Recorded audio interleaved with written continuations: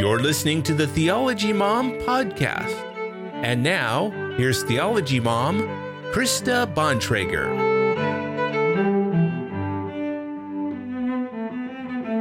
Good evening, everyone. Thank you for joining me for tonight's conversation. I am super excited to bring you this interview tonight with Christian music legend Chuck Girard. How often do you get to talk to a living legend? And we are going to talk all about hippie culture, the early days of Calvary Chapel, and the Jesus movement, and really take a look at the question, do we need another Jesus movement? Chuck has some interesting things to say about that. I also wanted to take a minute at the top here to thank everyone for writing in with your comments and feedback on the stream that I did 2 weeks ago about Christian parenting in the age of woke culture. I'm so glad that so many of you found that conversation to be helpful. And like I said, when I did this stream, I'm trying to make friends with this talk. It was a little bit of an experiment. So I loved hearing how it was helpful to so many of you. If you missed that stream, you can still catch it on a replay, Facebook, YouTube, and wherever you stream your podcasts. So if you've never heard of Chuck Girard, maybe you have heard of his famous daughter, Alisa Childers. She recorded and toured back in the early 2000s with the band Zoe Girl. And in my opinion, Alisa is one of the most important Christian apologists of our time. She's doing very valuable work addressing the errors of progressive Christianity. A couple of months ago, she sent me a copy of her father's autobiography, Rock and Roll Preacher, because she knows I'm a complete nerd about the Jesus movement.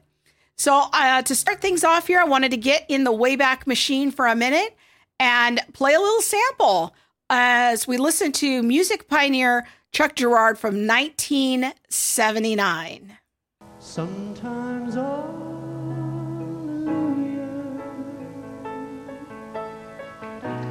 sometimes praise the Lord,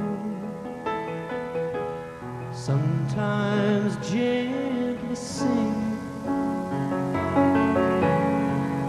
our hearts in one accord.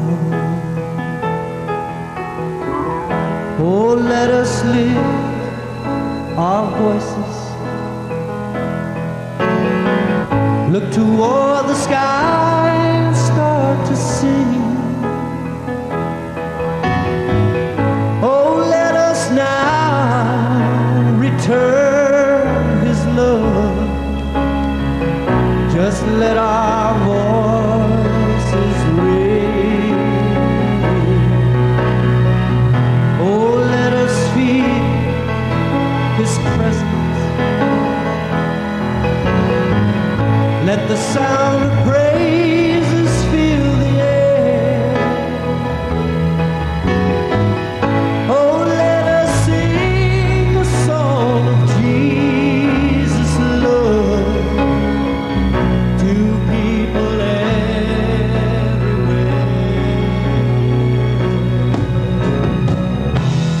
Sometimes hallelujah. And that was 1979 with music legend Chuck Girard. And with that, let's watch part one of my conversation with Chuck Girard. I'm excited today to talk to music legend Chuck Girard. I read your book, Rock and Roll Preacher. I'm a little bit of a nerd about the Jesus movement, and so I had so much fun reading the book. It's really a deep dive into your life and journey from drugged out hippie to pioneer of contemporary Christian music. And in it, you document so much, not only just your career, but also touching on the Jesus movement, the start of Calvary Chapel in the early days, the pioneering band Love Song. So I'm just so excited and honored to talk to you today, Chuck. Maybe you could take us back to the beginning.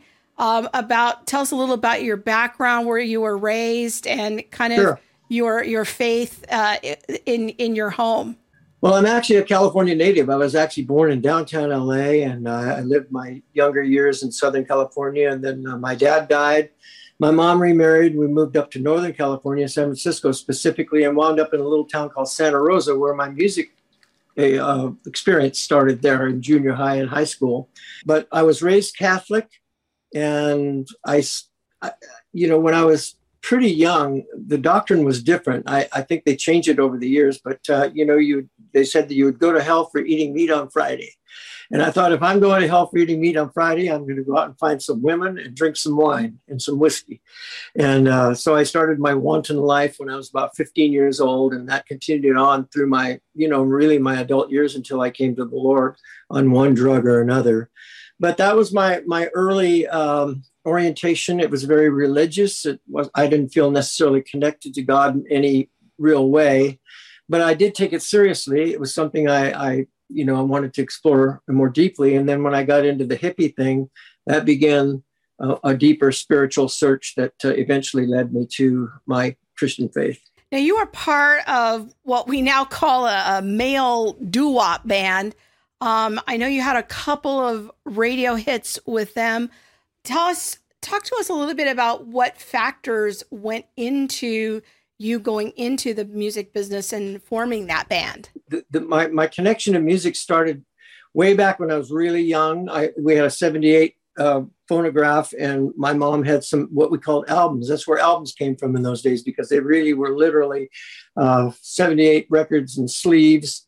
It was technically an album, and then that name stuck over the years. But I would listen to her 78s, and I remember the irony of it is Gene Autry, which is country and western, yep, and Mario Lanza, which is opera singing. And so that kind of got me into music, but I didn't think about playing music till junior high school or so, when I heard Elvis Presley the first time. And I thought I can't be Elvis, but I got to do something in music. So that started me putting a little group together in junior high. We made a little, what they call a demo record, which shows what your group sounds like. And we went down to Hollywood. We had a list of contacts at, I think, 4 different record labels in Hollywood that a DJ that we had met had put together for us. So we went down and we knocked on doors, and actually one of the labels signed us, and we had a couple of hits. 1961 and 62, my group was called the Castells, which it means castle, but it didn't mean anything to us. It was a name we picked up because we needed a name very quickly. And one of the guys in the group said, well, I used to play with a group called the Castells, and they're no longer playing. Let's just take that name. And then we never changed it. So tell us the next kind of step in your journey. How did you get songs on the radio? I know you even played with some famous people before they were famous. So tell us a little bit more about this season of your life. Yeah, when I put my group together in Santa Rosa there, we went to Hollywood. We eventually moved down there to be closer to the business. And when we got our contract, we thought we were kind of like we wanted to be this sort of like an R&B band, vocal group, like a doo-wop group, but we were really white guys. We didn't really have that sound, but we had our own unique sound. But we had a little piano player, and we liked the sound of that kind of simple music.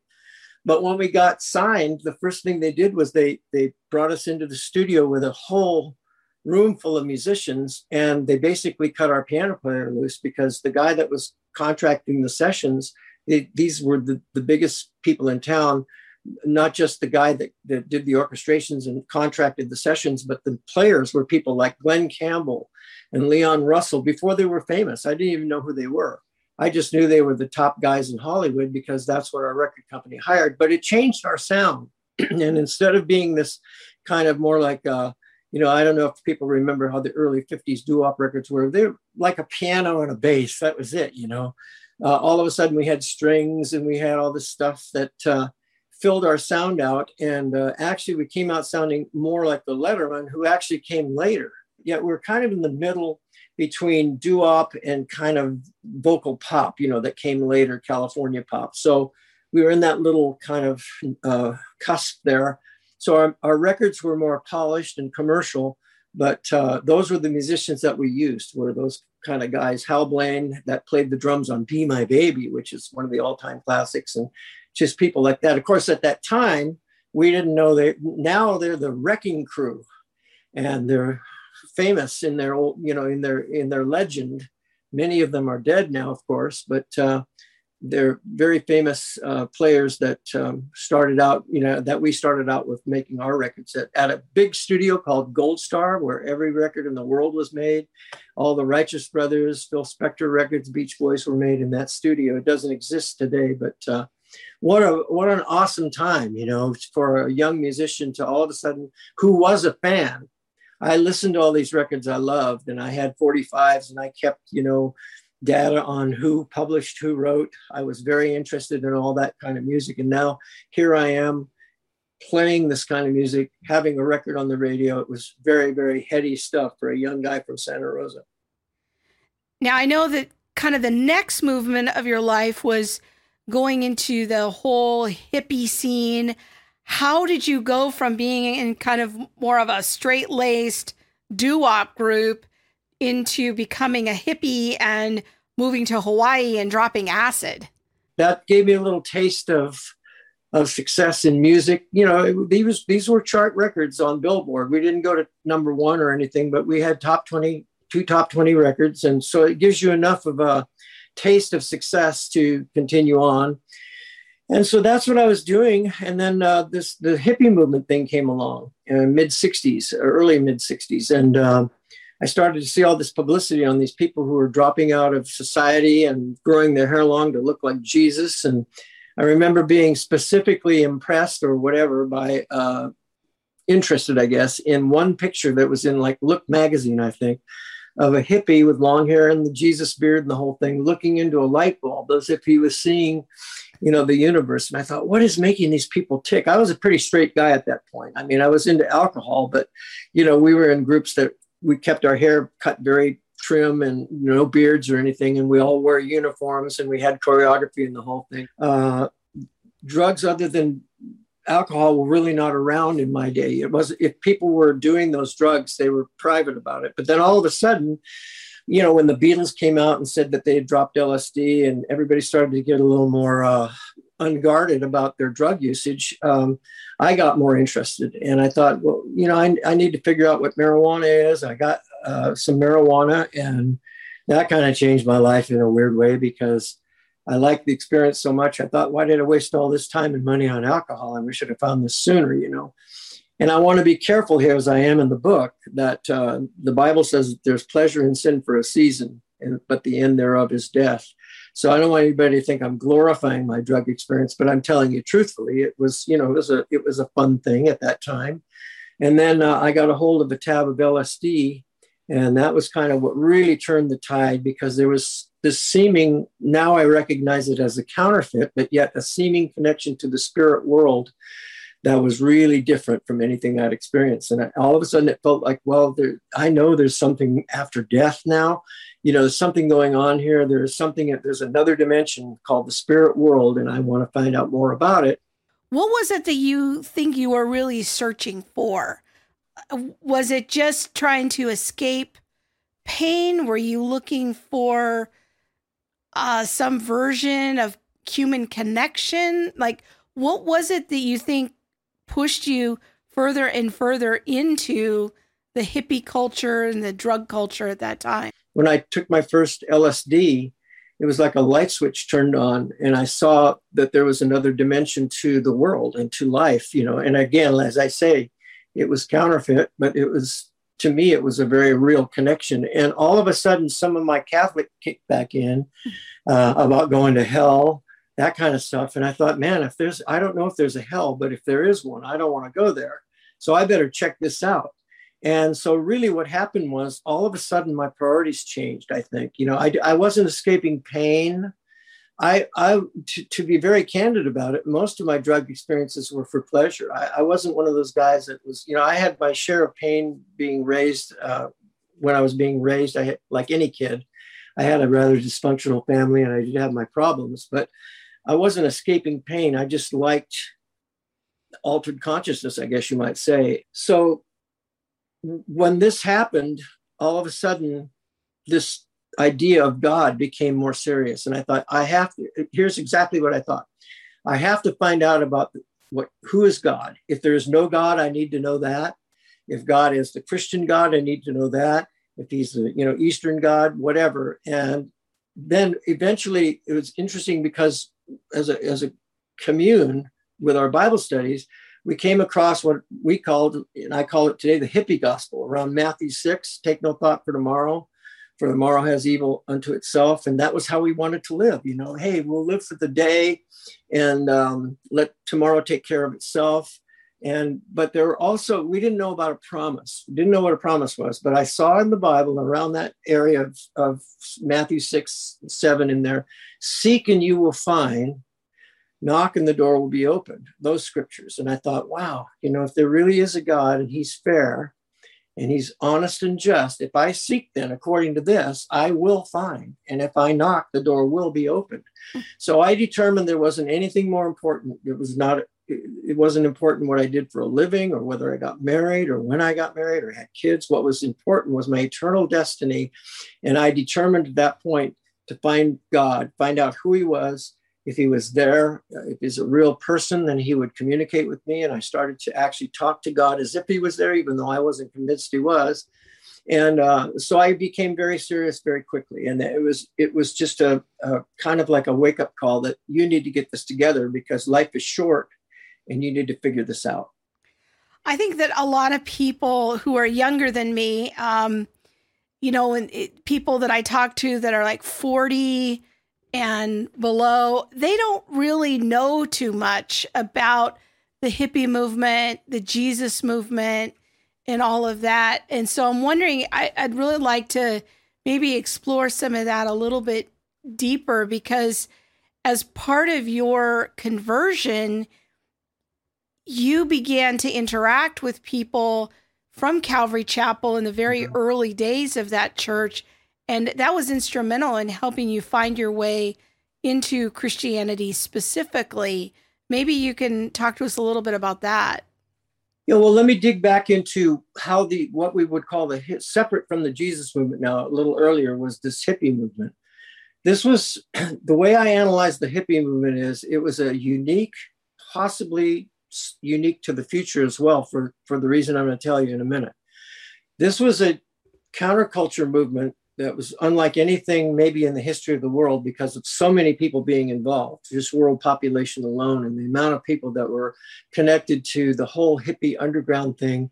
It was driven by the music of the Beatles and Bob Dylan and people that we thought were musical prophets, and then the drug experience, right? So what it was this collective kind of all over the world, people that were dropping acid or taking other drugs, reading the Bible, reading Eastern philosophies, trying to put it all together.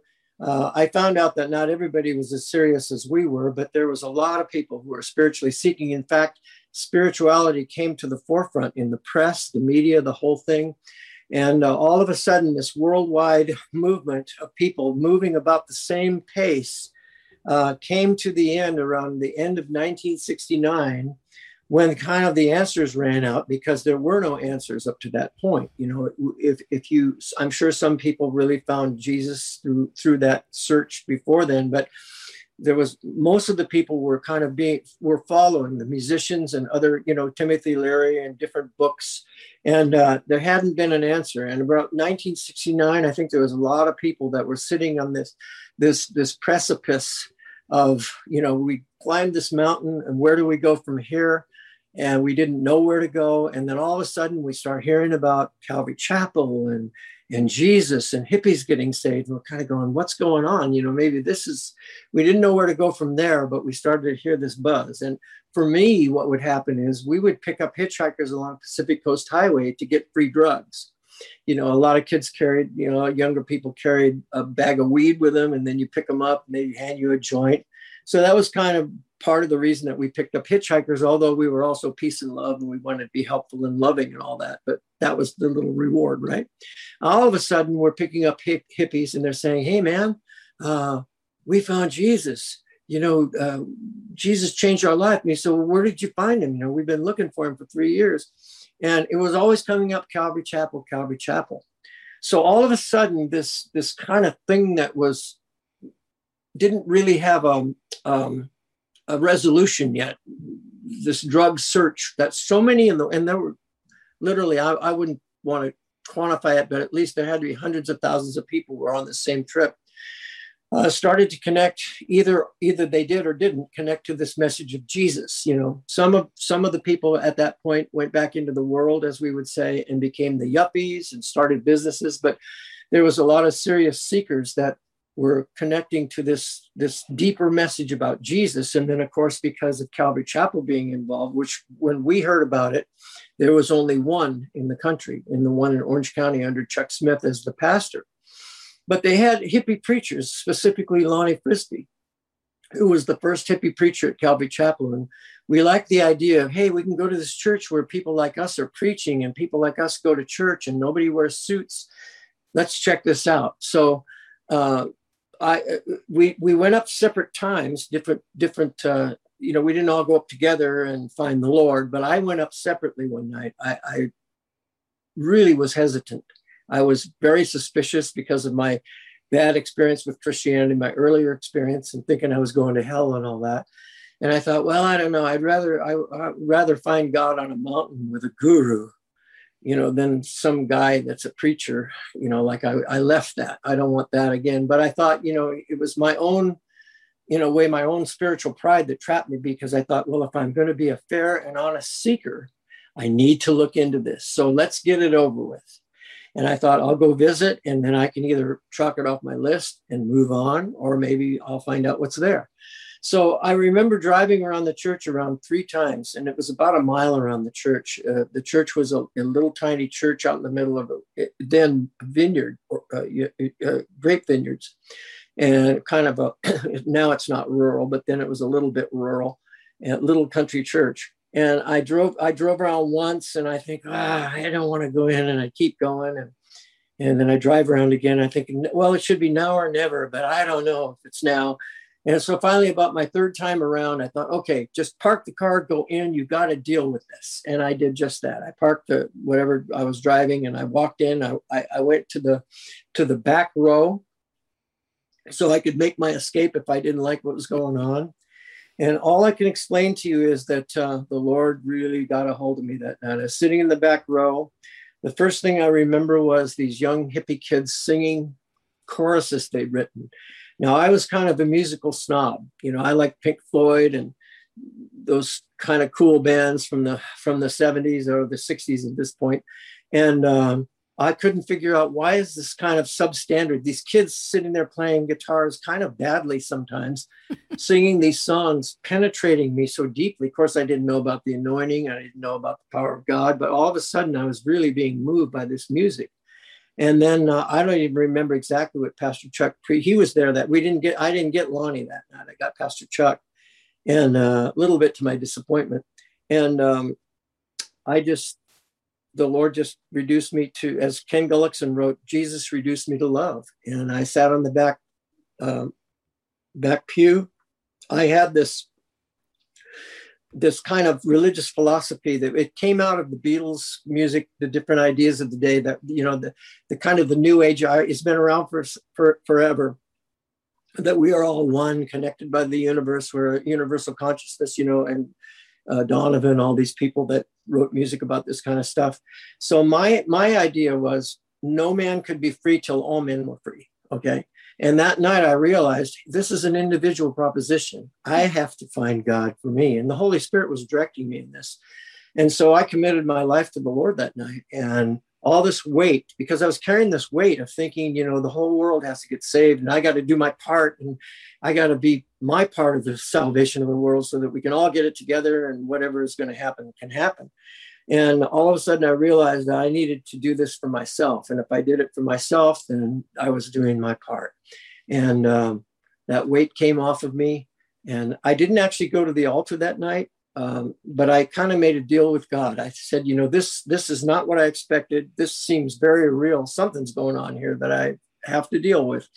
So I'll be here until you tell me different. And if this is just a stepping stone to the next level or whatever, you can take me out of this, and I've got nothing to lose. I'll stay here till you tell me different. And that was now how long? 1970. So 70 years ago, not 50 years ago, whatever it is. Not doing 60 years ago, not doing my math very good. But so I never looked back. And then the group started, and I started my ministry. And that was sort of the way I got into being connected to all that. All right. So we are talking to Chuck Girard about his autobiography, A Rock and Roll Preacher. And in part 2 of the conversation with him, we're going to talk more about the Jesus movement and digging into that a little bit. But before I do that, I do want to let you know that I have opened registration on the online version of my hermeneutics class.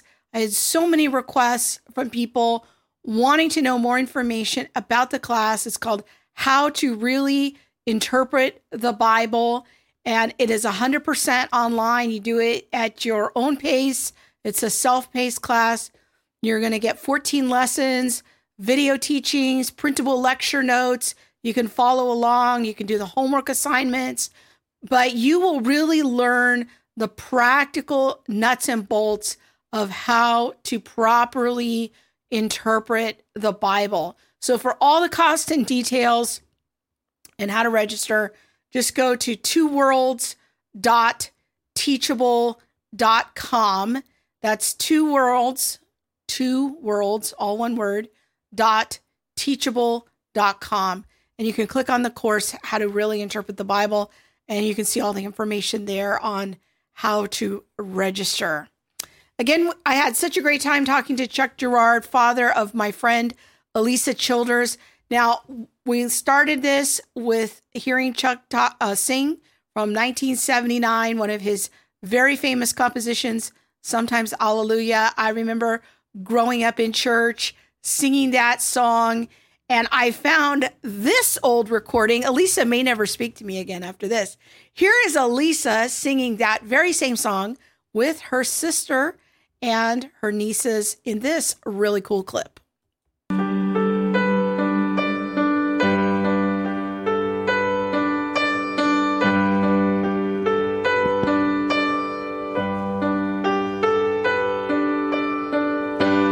Sometimes hallelujah,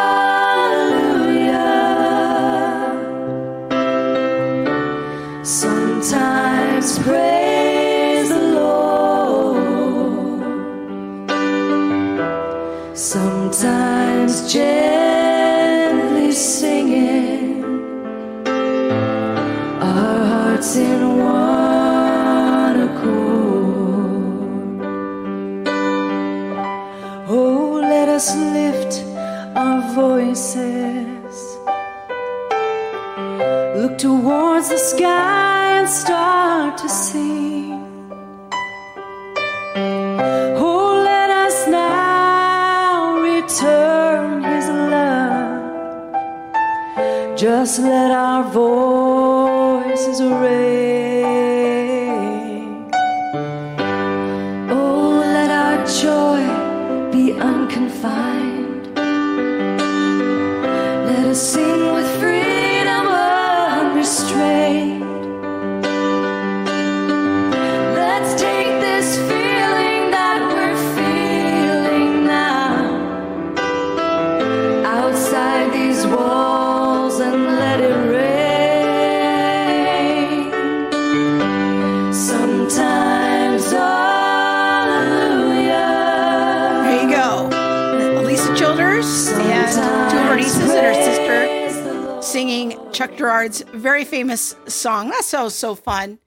And now let's watch part 2 of my discussion with music legend Chuck Girard as we talk about the question, do we need a Jesus movement for today?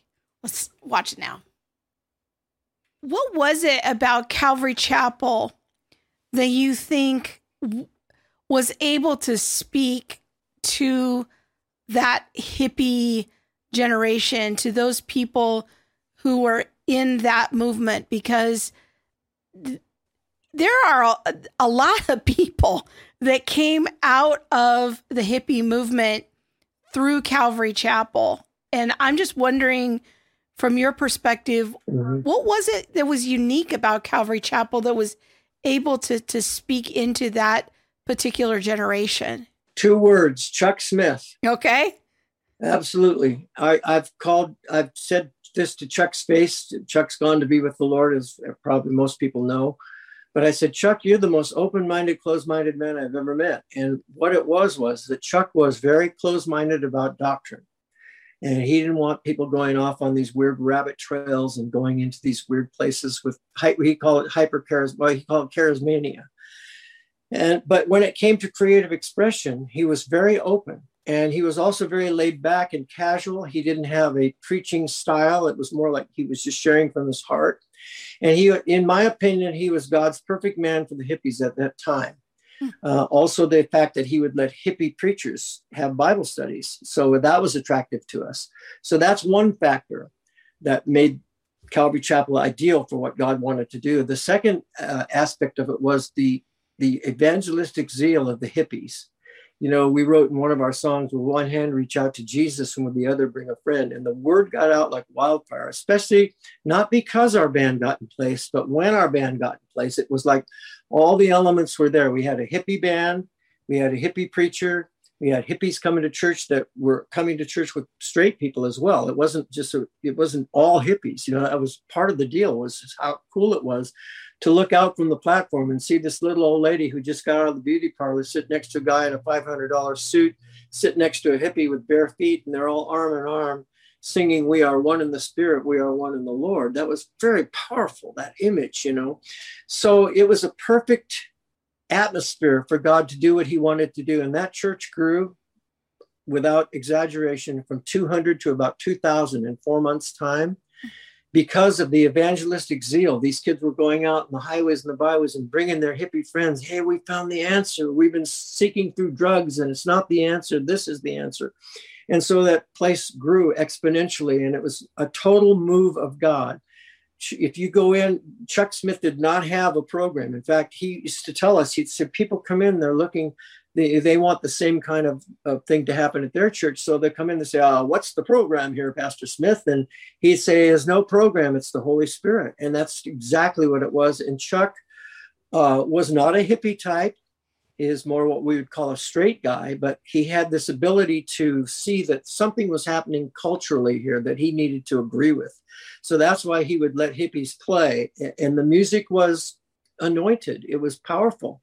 And we had the Saturday night concerts where all the kids would come and certain guys would evangelize and have a message afterward, and people would get saved in great numbers. And then we moved to the tent, and the same thing happened for years. It was a perfect atmosphere. There were other churches that started to get involved as well, but I believe that Calvary was God's perfect choice at that time through the man Chuck Smith, and the fact that he was open-minded enough to allow us to express our faith through our culture, through our music that was relevant to the culture. So those were the things that made it unique and God's choice, in my opinion. Is that then what becomes the Jesus movement more broadly? Is, you know, the Calvary Chapel was kind of at the tip of the spear of that, but then it morphs into this larger nationwide movement of hippies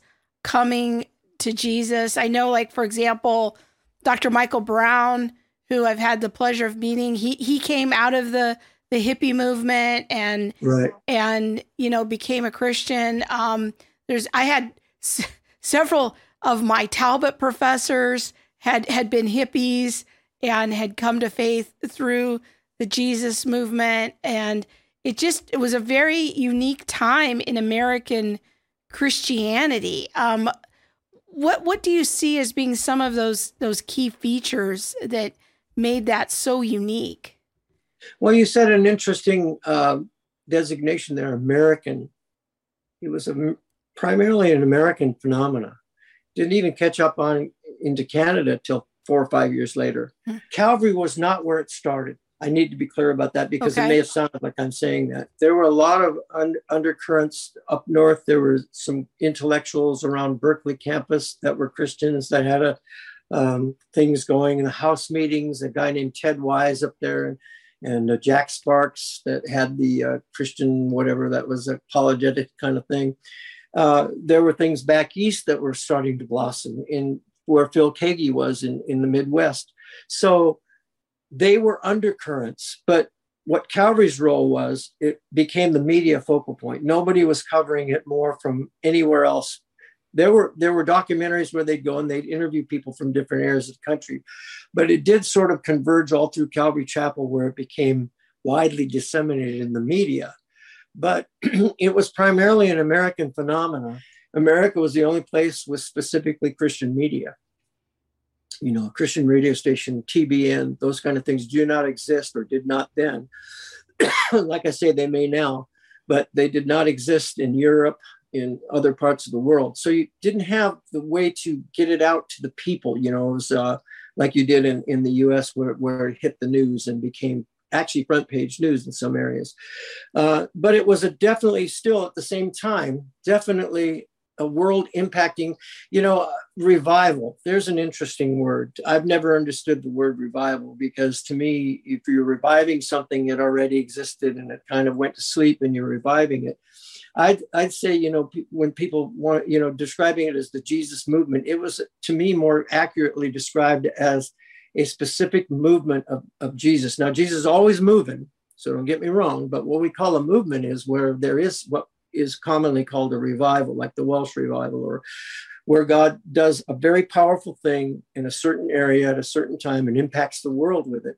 So by that definition, I think the Jesus movement was every bit a revival and a movement that affected the world.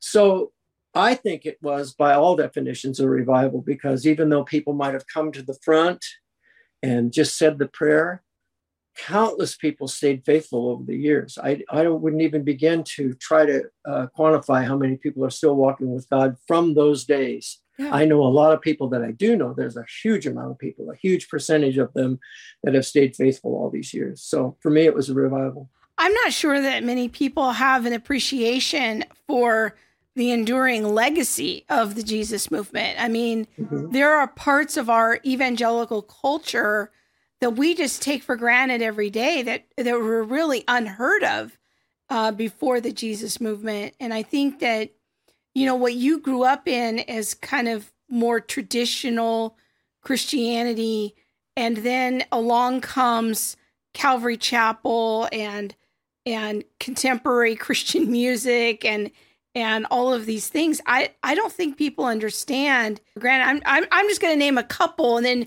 maybe if you want to add some, is, the whole idea of singing these choruses that you were talking about earlier, and not just singing out of hymn books. I mean, now we take that for granted. Right. Home Bible studies, that not everything was going to be centralized in a local church, but now you could have a home Bible study. The idea of baptizing people in the ocean, as somewhere outside of a church building. I mean, that was relatively unheard of. What I think you're, in a more general sense, what you're saying is that what the whole movement did was bring Christianity out into the highways and the byways and took it out of the ghetto of the church.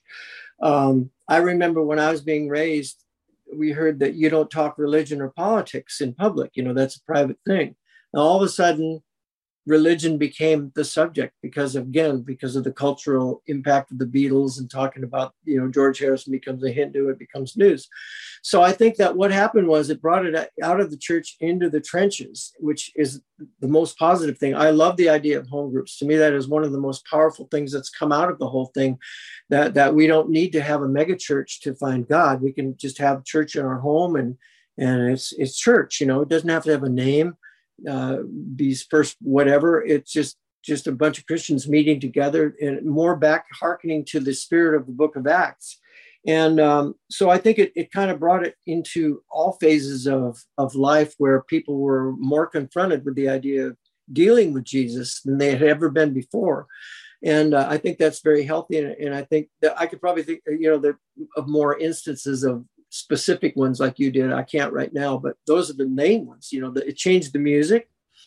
All of a sudden these organ things, and it was more about the music we all related to. Nobody. Yeah, they brought in drums and guitars, and I'm even thinking like this is when it first started, because I was born in 1970, but I remember when the transition started happening of preachers preaching more informally, dressing more informally. But I see those things as really, the dissemination of this ethos of making Christianity less formal, more personal. The whole idea of like having a personal relationship with God, that really took hold during the time of the Jesus movement.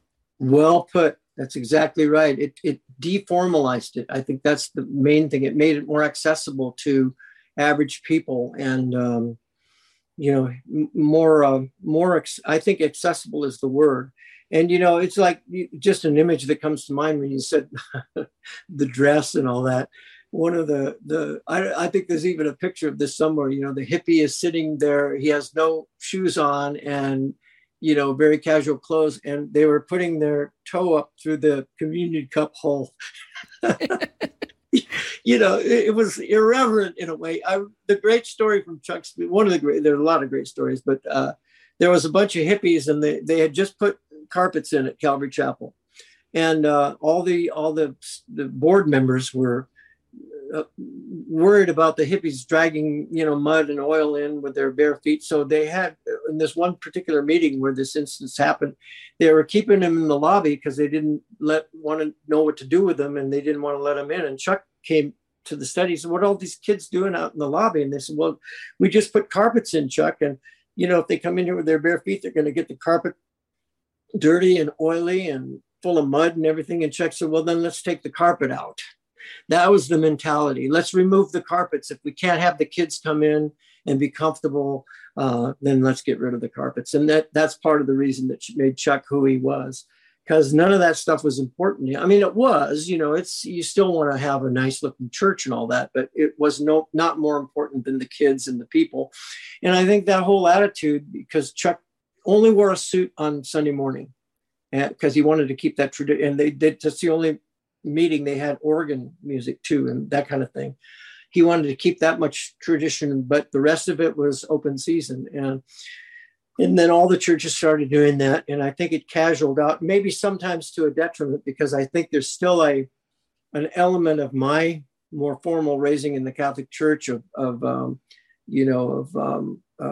liturgy and stuff that is a good thing that we could carry over. And some of the best churches I've ever visited have been mainline denominations that got the Holy Spirit a little more, and they still had their liturgy, but they were open to, healing and the different gifts and things. And so you don't want to get too far overboard.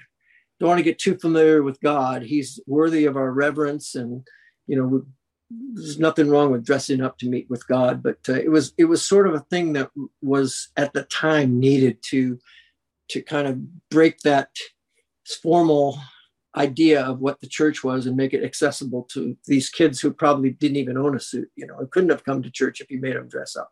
So that was, I think, the purpose of it. So in your conversations with your daughter, Elisa Childers, I'm wondering if you've reflected at all, because there's kind of this new movement today of people looking for spiritual answers, and the growth of progressive Christianity is now, people exiting the church or reimagining the faith. And I'm wondering if there's any wisdom from the Jesus movement or from what you lived through in the hippie era that you think could maybe, I don't know, just any wisdom that could help reach that culture today or bring revival, or is it just too different now? It's just that what we're facing now is just too different, and there's really too much of a disconnect to maybe bring wisdom from 50 years ago into our modern conversation? Well, the culture is different. And one of the things I may have even left out of my example of coming to the brink of this disillusionment in the late 60s, once we did connect with Christianity, there was a huge number of us because we came through the same cultural experience of the hippie movement and the drug movement. And in a lot of ways, the people that came into the kingdom through and became the Jesus movement were low-hanging fruit. We were ready. You didn't have to really convince us. We were looking for truth, and Christianity has truth. But I've observed, because there's a lot of this now, the new Jesus movement thing you're seeing in media right now, where people are gathering at the same place Pirates Cove or down at Huntington Beach, and they're calling it the new Jesus movement. I don't mind that you feel that you're having some event that is affecting people's lives in a positive way, but you can't produce a Jesus movement just because you declare it to be so. What happened in our day was completely, no one could have planned that. No one could have done it by the strength of the flesh. It was a work of God. And here's the difference now. Why I think that we can't really have the same thing happening, the way it did because that's what people want to do. They want to repeat what happened in the 70s. They want to repeat that huge worldwide impact of the Jesus movement, what we call the Jesus movement. But now we don't have a single counterculture that's affecting the whole world at the same time. It's all like little compartments. You have skinheads, and you have white supremacists, and you have goths, and you have all these different little counterculture groups that are now. There were always smaller counterculture groups that existed, but never, in my opinion, never had the world seen such a widely impacting worldwide movement as the drug culture of the 60s.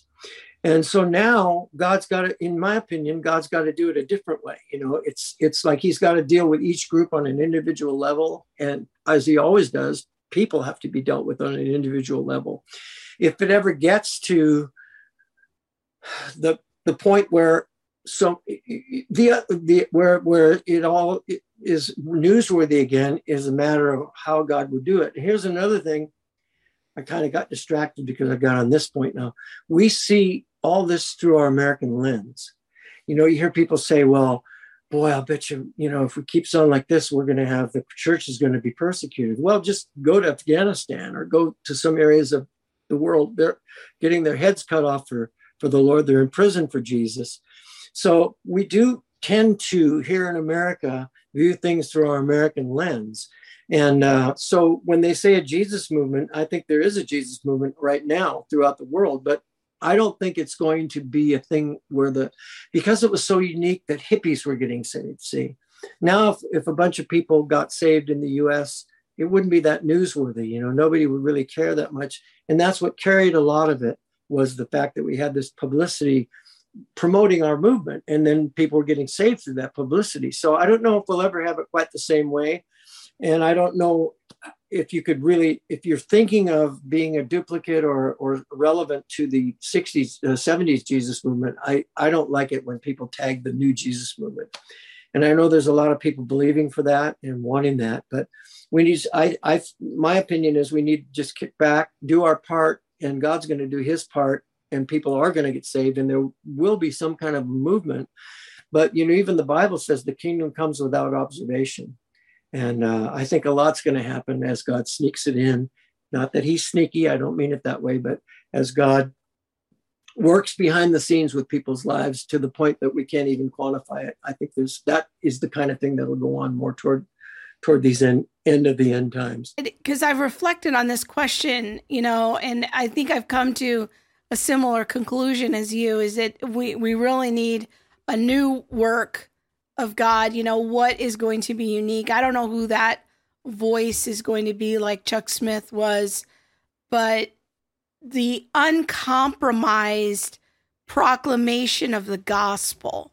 I think one of my concerns in our current culture is that with the rise of progressive Christianity and even secular social justice subculture, there has been such a watering down of the gospel. And I think that the prayer that I'm having is, someone who really has a vision for that the gospel really can change people's lives, and that there can be an uncompromised commitment to that, because that's what I really see in Chuck Smith. Was he seems to have really believed the gospel could change people's lives. Like, you know, that was a real thing. They didn't have to just change a bunch of external structures, but rather looking at, you know, Jesus changes things. I don't know if you have any thoughts about that.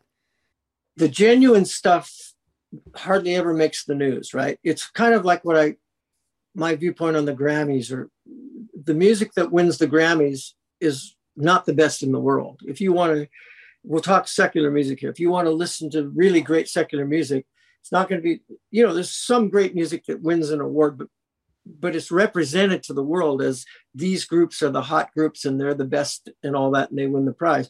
But really good music is on another level. It's kind of same thing with the church right now. The stuff we see in the news, the people who are on the TV and all that, aren't necessarily representative of what God's really doing on the earth, especially with the church going off the rails like it is. As you know, I'm pretty familiar with that from having a daughter like Elisa and understanding what's really going on in the church. So it's like I've told, you know, here's a little example that may provide a more of an illustration. I've come into these to be a guest. Most of the pastors that have me in do not have mega churches anymore. You know, that I'm not in that circuit anymore. So let's say 10 years ago, I'd come into a little church and some guy, I'm making this up kind of, but it's exemplary of real conversations I've had with pastors. You know, he said, well, we've been here 10 years and we've grown to 200. And this Joe Blow came in 6 months ago with all the flash and the lights and the smoke machines, and he got 5,000 people. And I'll say, man, I'd rather pastor 200 world changers than 5,000 pew sitters. You know, that come there because it's easy. It's none of the suffering is preached. It's all the cool stuff. We can have this, we can have that. And I encourage them in that way. I say, you know, in the Bible, there weren't mega churches that I know of. Jesus preached to 5,000 at a time. You want to call that a mega church maybe, but by and large, the church was house groups and things. So I encourage these pastors, here's the deal. You said the word uncompromising. If you preach an uncompromising gospel that covers the whole gospel, which is not just the good part, but the suffering part, you're not going to attract a big crowd, in my opinion. You'll never grow to over 200, but that's not a bad thing. Like I say, I'd rather have 200 world changers in my congregation, or people that are really honestly seeking God, than 5,000 weekend warriors, so to speak. So there's that thing going on in big numbers in the world right now. These famous churches and stuff that's on TV does not necessarily represent what God's doing in the world. And that's why I say the kingdom comes without observation. And I believe that God is quietly working behind the scenes, unlike, you know, maybe ever before, as far as we know, but it's not covered by the media anymore. So it's a different season right now. It's a different season. And I'm not discouraged by it because I know that God has got it together. You know, if I didn't believe that, I could be very discouraged. Once again, I want to encourage everyone to check out Chuck's book, Rock and Roll Preacher. It's available everywhere, and you can connect with him at chuckgerard.com. Thank you so much for doing this with me. It's been a fun little romp through the 60s and 70s. So thank you so much. You're a good interviewer. Oh, thank you. I've done a couple hundred of them over the years. I'm sure. So, thank you so much, Chuck. Thanks for having me, Krista. All right, we're back live. That was so much fun. Thank you, Chuck Girard, for talking to me. And once again, his book is Rock and Roll Preacher. It's his autobiography. So if you're into the 60s and 70s, you're kind of interested in the origins of Calvary Chapel, the Jesus movement, contemporary Christian music, you can learn all about it there. And it is a good time. Now, as I close out tonight, I do want to tell you about an amazing opportunity with my friend, Natasha Crane, and her ministry, Grassroots Apologetics for Parents. Now, I did a GAP group. She calls it GAP, a year and a half ago. And it was just a great kickoff to helping to equip and train parents. GAP is this brilliant idea of Natasha Crane to kind of stand in the gap between parents and kids. And Natasha wants to come alongside parents to equip them to help train their kids in the Christian worldview. Now, I know what you're thinking.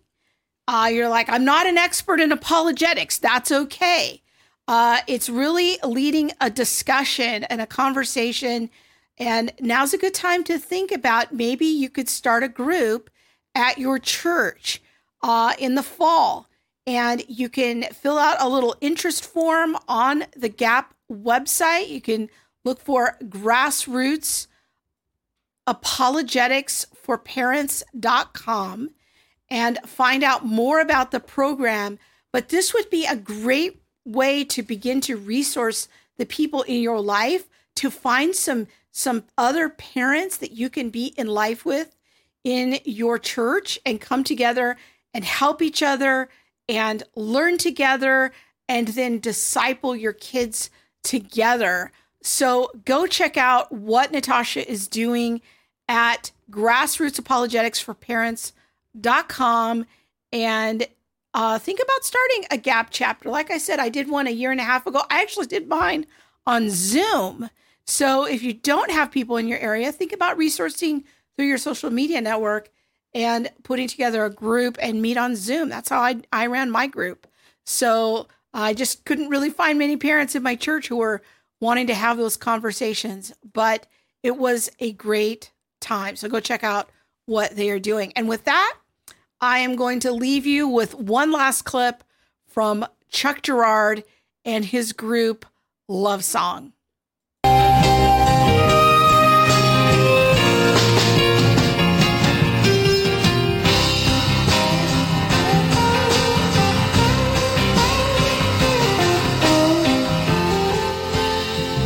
Save the heartaches for the yesterday.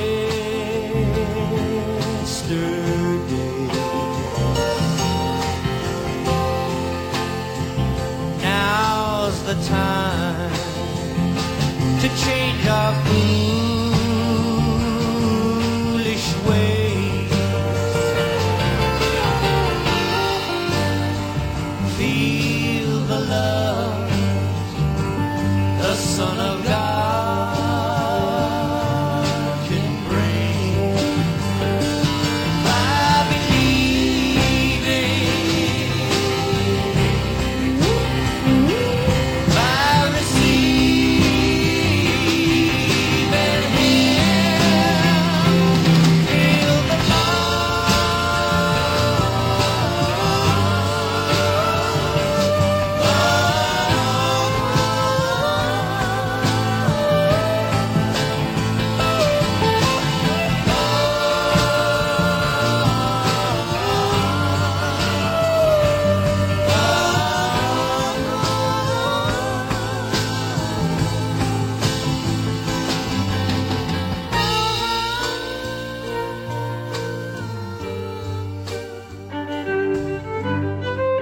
Be sure to follow Theology Mom on Facebook and like, comment, and subscribe on YouTube. Don't forget to catch Krista next week for more theology fun on Theology Mom and all the things. Thanks for listening.